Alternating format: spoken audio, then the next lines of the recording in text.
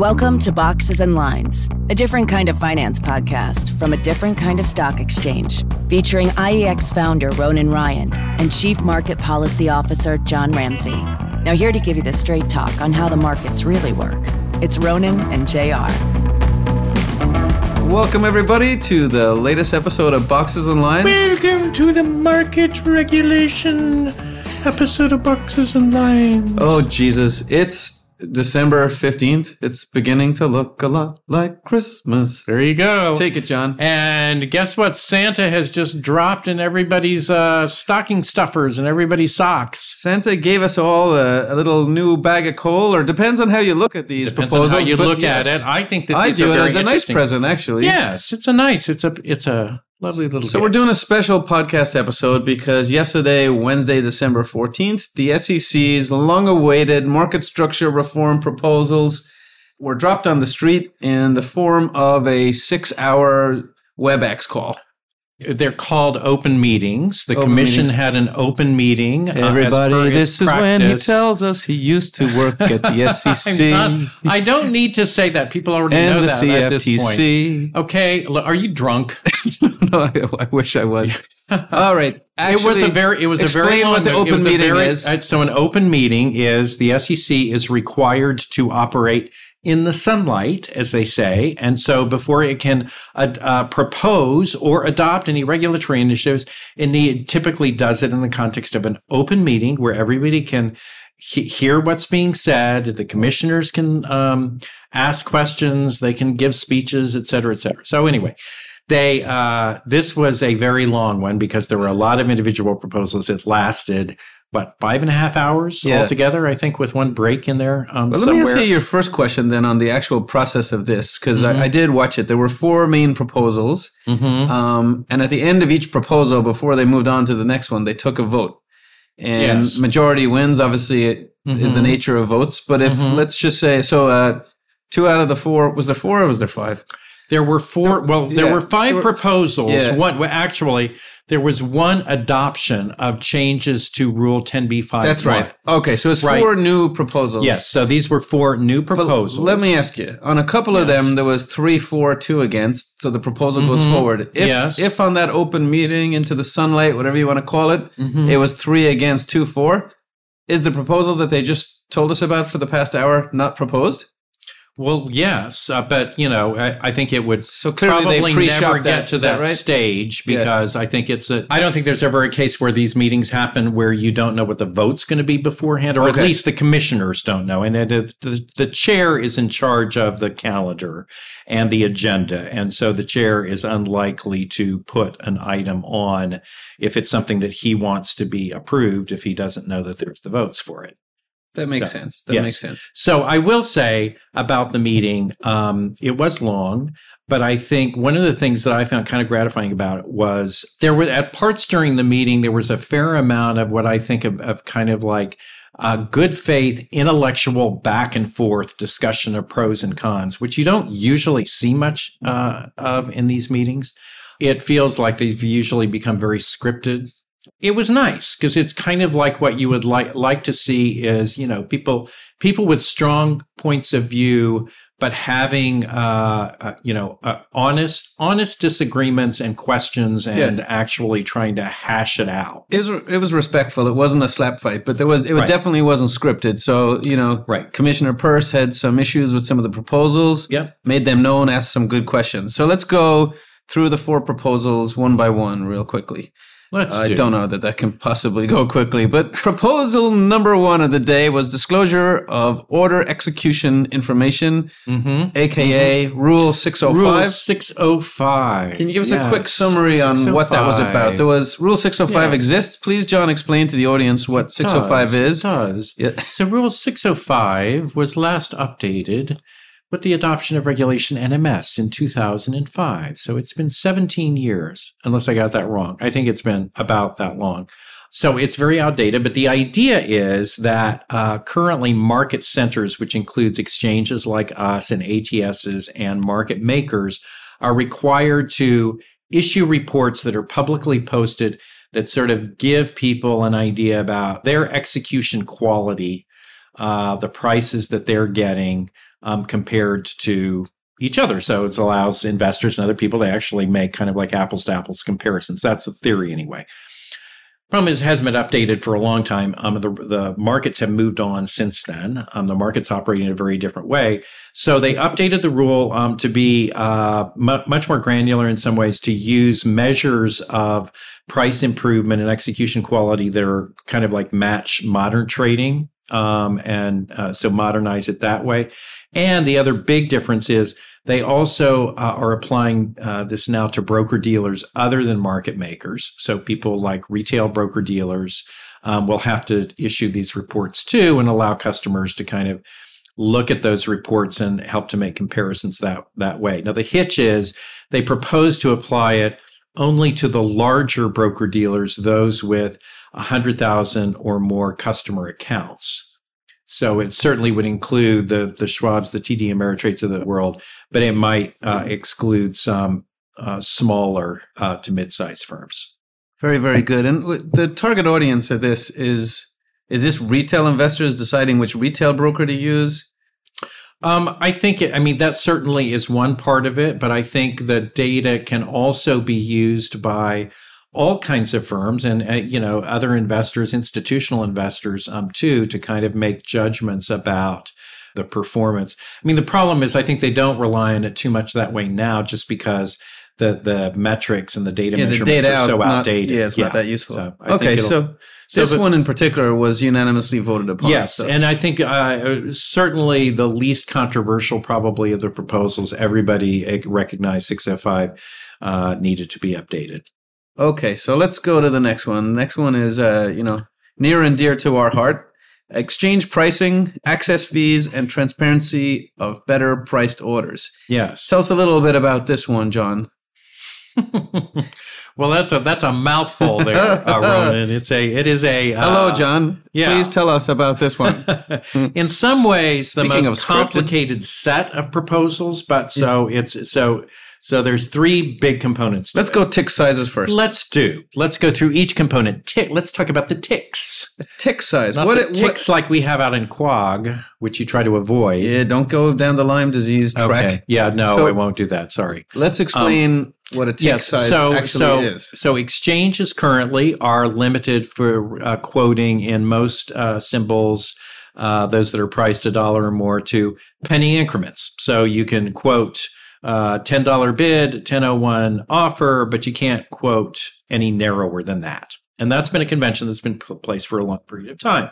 So, which means the difference between the bid and the offer currently today cannot be less than a penny. That's correct. You can, in very narrow exceptions, you can execute like at the midpoint or they're, within a cent, but they're very limited exceptions. So basically, the idea is that it limits exchanges, in particular flexibility in terms of how they can quote and trade, because people who are not exchanges can basically execute wherever they want. At any kind of price increment, and they don't really quote anyway. So this would update the rules to require narrower tick sizes within a penny based on the spread. So the average spread for a particular stock.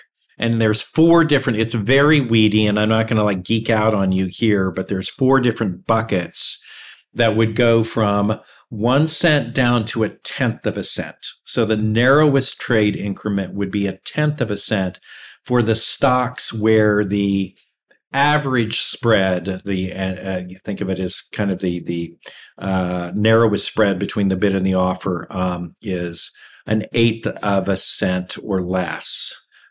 Is that right? No, that's 1/10 of a cent. Oh, yeah. So it's but it's like sweet baby. No, but it's 0.08. If the average spread you're is saying 0.08. I got you. See, I was right. No, 0.08 is not a 16th, dude. Well, I didn't say that. That's 80% of. Look, we're only halfway through this. Anyway, that's true. Sorry, boxers. Listen, I guess for those particularly not in the trading industry, they might think we sound crazy here. So when you talk about I swear I've not been drinking. The term in the industry is called tick constrained. Yes. And what that means essentially is people have argued, and people agree with data, that right now the more narrow you can quote is a penny wide, meaning someone bids $9.99 to buy a stock and someone offers to sell at 10. The argument is that there's so many people aggregating at the $9.99 and the 10 price point that if there was a price point that existed between 99 and 10, there'd be the ability for people to narrow those spreads. The spread's currently a penny. What John was doing a really fucking horrible job of explaining mathematically was what the SEC are proposing. And they're proposing, it's fairly complex because now instead of penny wide, they're talking about going 1/10 of a penny wide, 2/10 of a penny wide, half a penny wide, wide, and 4 cents wide and greater, correct? Yes. Right. So if the spread is 4 cents, average spread is 4 cents wide, the tick increment would be 1 penny. I just conflated that. Yes. You did. See, you got that wrong. You totally screwed up. 4 different buckets is proposed from 1 penny down to 1/10 of a cent.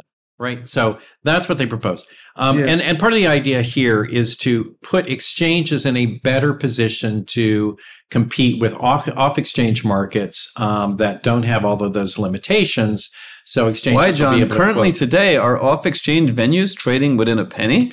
They certainly are. So this is the other aspect of this proposal, is not just change the increments at which exchanges are quoting, but also those same increments that Ronan sort of inartfully described to you are also the increments at which trades must happen. This is market structure smack talk here live. So, yes, off-exchange markets, including retail wholesalers, for example, can and do execute trades at prices that represent a very small fraction of a cent. Even down to 1/100th of a penny, right? Even then potentially that narrow, correct. And this basically says that everybody in the market, the idea is, will be on a level playing field because everybody has to be subject to the same rules in terms of the increments at which they can trade. Again, the idea is that you incentivize people to send more orders to exchanges, give exchanges the ability to compete because you want more displayed trading, less dark trading, concerns about the level of trading that is not displayed to the marketplace now being, 45% of the total. So the goal of the SEC in this, by allowing exchanges, in their words, to compete, is to bring more trading on exchange. Yes. The hope is to incentivize more orders to come on exchange and reverse that proportion of trading that is dark to a certain extent. Makes sense. What do you think about this proposal? I know we're just sort of reporting the news today, but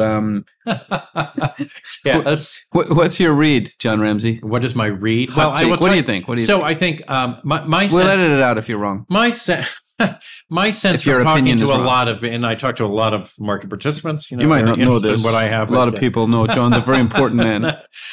So my sense is that there's a lot of support for having ticks smaller than a cent.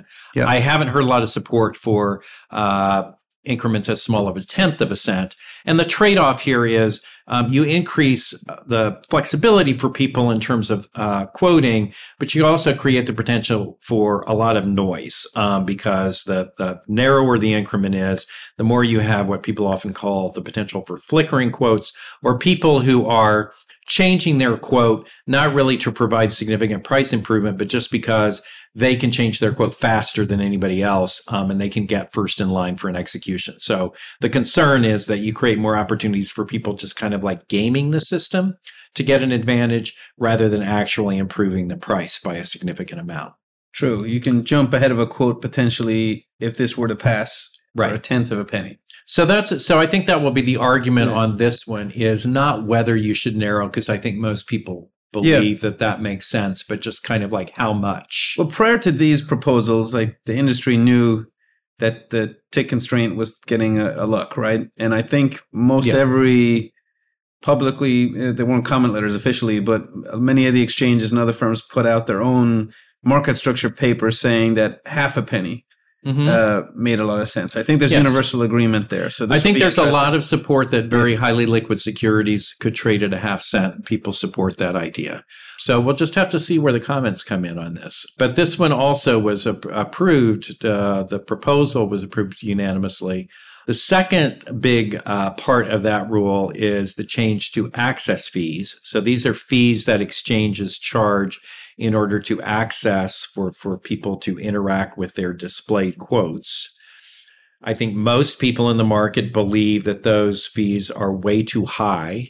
They were set back in 2005 at 30 cents for 100 shares, sometimes called 30 mils.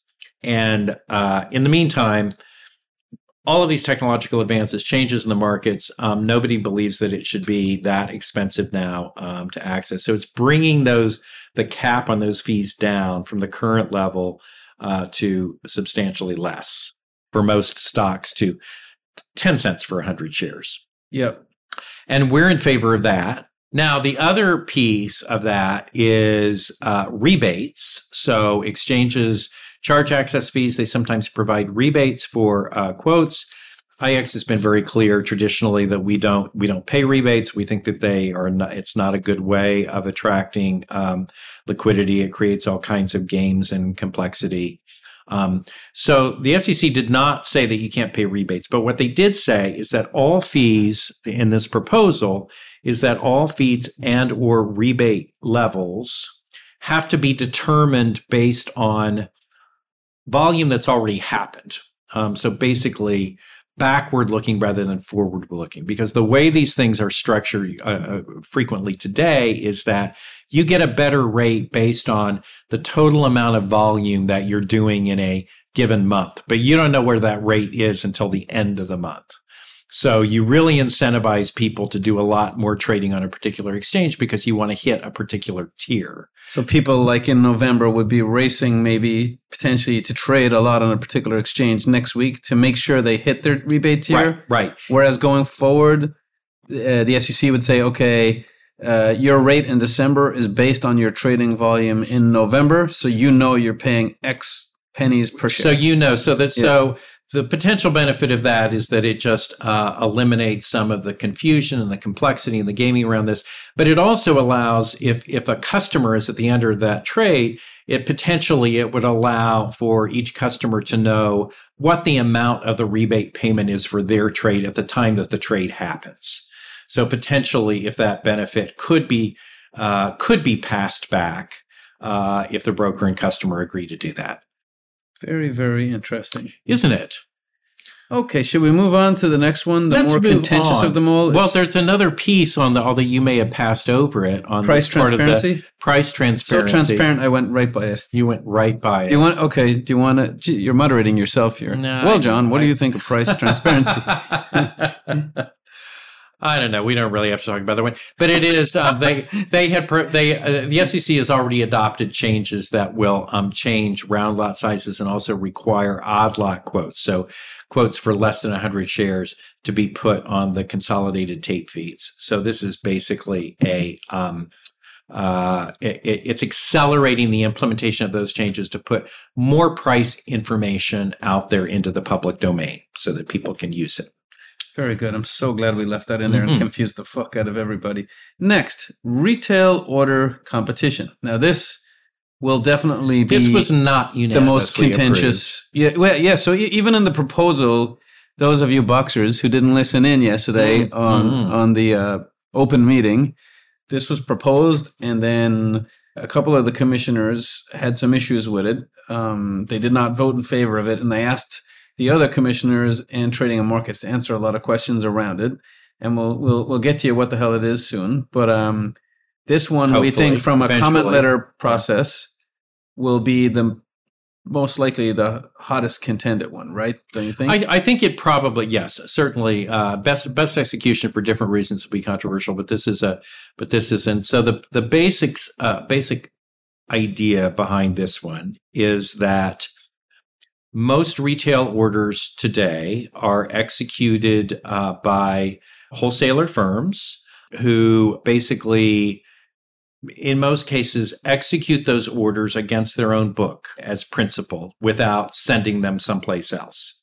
And so the rule would basically say to a wholesaler firm, before you can execute the order internally, before you can sort of execute it yourself, you have to first try to send it to an auction mechanism that is run by an organization like an exchange, where it has the opportunity to interact with a bunch of other orders. And then only if you don't get your anticipated price or the price that you're looking to get in that auction mechanism can you then come back and execute it internally. That's kind of like the nub of what the But if they execute it at the midpoint or better, they don't have to send it to the auction? So there's a big exception, and the exception is that if the wholesaler is willing to provide full midpoint price improvement, so the midpoint between the national best bid and offer, they can still execute internally and would not need to send to an auction.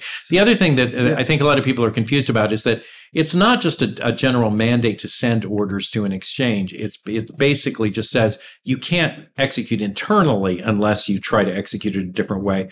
But the wholesaler under the rule proposal could still send it to an exchange, just, not to an auction mechanism, but just in the ordinary way that you send orders to access exchange quotes. They could do that. They could send it to an ATS. They could send it to 10 different places. They just, under the rule, can't execute it internally unless they do this other step first. So let's just say an order comes to a wholesaler in this new world, if this proposal is adopted and implemented, and they don't want to provide a midpoint price improvement or better. Mm-hmm. They send it to an auction. It doesn't get traded. Are you telling me they can internalize it then with less price improvement than the midpoint? And will that price improvement have to be at a minimum increment if the minimum increment is approved? So when they send it, so again, you may be testing my knowledge a little bit. It's only I haven't had a lot of sleep, Ronan. I'm very smart. I unpuzzle these things. It's a fucking 6-hour meeting, okay? And I had to go back and try to summarize all of these rules and then come back and publish it, for our clients. And now you're grilling me on the details. So I believe the answer is that when they send the order to the auction, they have to specify a limit price at which they want the order to be executed. And then I think the way it works is that if you don't get that price or the price that you want within the auction, then when it's returned, that you still need to execute it at that price. But they can't put it in at an egregious limit price. No, of course. No, because there also is an exception for, again, this is in general only applies to marketable retail orders. So orders that are designed to be able to execute against the market prices. Yeah. Interesting. And these auctions that you speak of, John, do they exist today? So retail specific auctions do not exist, but again, exchanges have been in the business of having auctions for, I want to say decades, if not hundreds of years. So there's a long history and learning around how you create auction mechanisms. Look, this one's going to be an interesting argument because from a wholesale retail broker standpoint, it seems to work pretty well today. And the conjecture is that if you bring that on to exchange, there will be more opportunity for more people to compete for that order flow. And if that is the case, the thought is that it'll provide better execution. But it's an unknown, right? Based to what they currently have today? It requires at least, some projection about what you think is going to happen. And nothing is ever certain or guaranteed. But I will say, look, I don't think you have to, in order to think that regulatory change should happen, I don't think you have to believe that the markets are fundamentally broken. I don't believe that it's fair to say that there's this binary choice that it's either the markets are completely broken and therefore we need to change them. Yeah. I think you can reasonably say our markets work pretty well, but there may be respects in which we could do better. And so I think here's an idea. Here's an idea. What say you people of this democratic nation? People will say. People will definitely not be shy. All right. Speaking out. And this one was, I believe we stated already, not a unanimous agreement. It was not. Yes. So this was a split vote, 3-2, as was the next one. And the final one in our 4-part series. I was going to say trilogy, but it's not trilogy. What's the equivalent for 4? Quadrilogy. quadrilogy. I have no idea. You looked at me like definitely not it. So the best execution rule. So the SEC is proposing to adopt its own best execution rule. FINRA has such a rule currently, which has been in existence for a long time. The SEC is proposing to adopt its own. Tell us about that. So why does the SEC need a best execution rule if the brokers are, I guess they're regulated by FINRA, and FINRA has best ex, and they check the brokers on this. Why did the SEC need to think they need to do this? And then what would be the argument against them even doing it? I'm just curious why they're throwing a hat in the ring anyway. Yeah. So I think there's several aspects to it. I think, first of all, the SEC has all kinds of rules that in some cases are mimicked by rules that FINRA or other self-regulatory organizations have. The argument would be that the concept around best execution is such a fundamental part of protection for individual investors that that kind of protection is something that the SEC needs to own, in a sense. It needs to have its own rule so that it can enforce its own rule. It doesn't need to rely on other entities for doing that. And I'm not saying whether that argument is convincing or not, but I think that is an argument. But do they think the other entities can't do it? It's like you're in a town and you have a police force, and now another police force comes to the town. Are they coming to the town because they think Police Force A is not enforcing jaywalking and now they will? Or are you going to have two fucking cops rugby tackling you every time you cross the road? Well, I don't know. I think it's kind of a silly analogy, but I think it's a brilliant analogy. I'm turning off your mic right now. Get out of the room. No, I think that if the SEC has its own rule, it can send its own examiners in. It can use its own enforcement people to enforce. Sounds like a cop in jaywalking. Okay. It can have a bigger impact itself in enforcing these standards rather than have to do it, rely on other people. So, will the SEC's, per this proposal, be more prescriptive? So here's what the way that I look at it. Again, I haven't read through all 500 pages of the release because I'm only human. So I read what I can. The way from what I can tell, I'm crying for you. From what I can tell, 12 hours in or whatever it is, it largely tracks the FINRA rule. It sets the same basic kind of standards. It says firms need to have policies and procedures. They need to review their execution quality periodically. They need to demonstrate that they've complied with it. All of the kinds of things that FINRA rule says. But there are two ways that it may be different. One is it says that there will be a higher standard. So more tests required for firms that are subject to a conflict of interest. And conflict of interest, they include as firms that are executing as principal. So if you're, not acting as agent, but you're executing as principal, like, for example, wholesalers or various other firms, or firms that are parties to payment for order flow arrangements.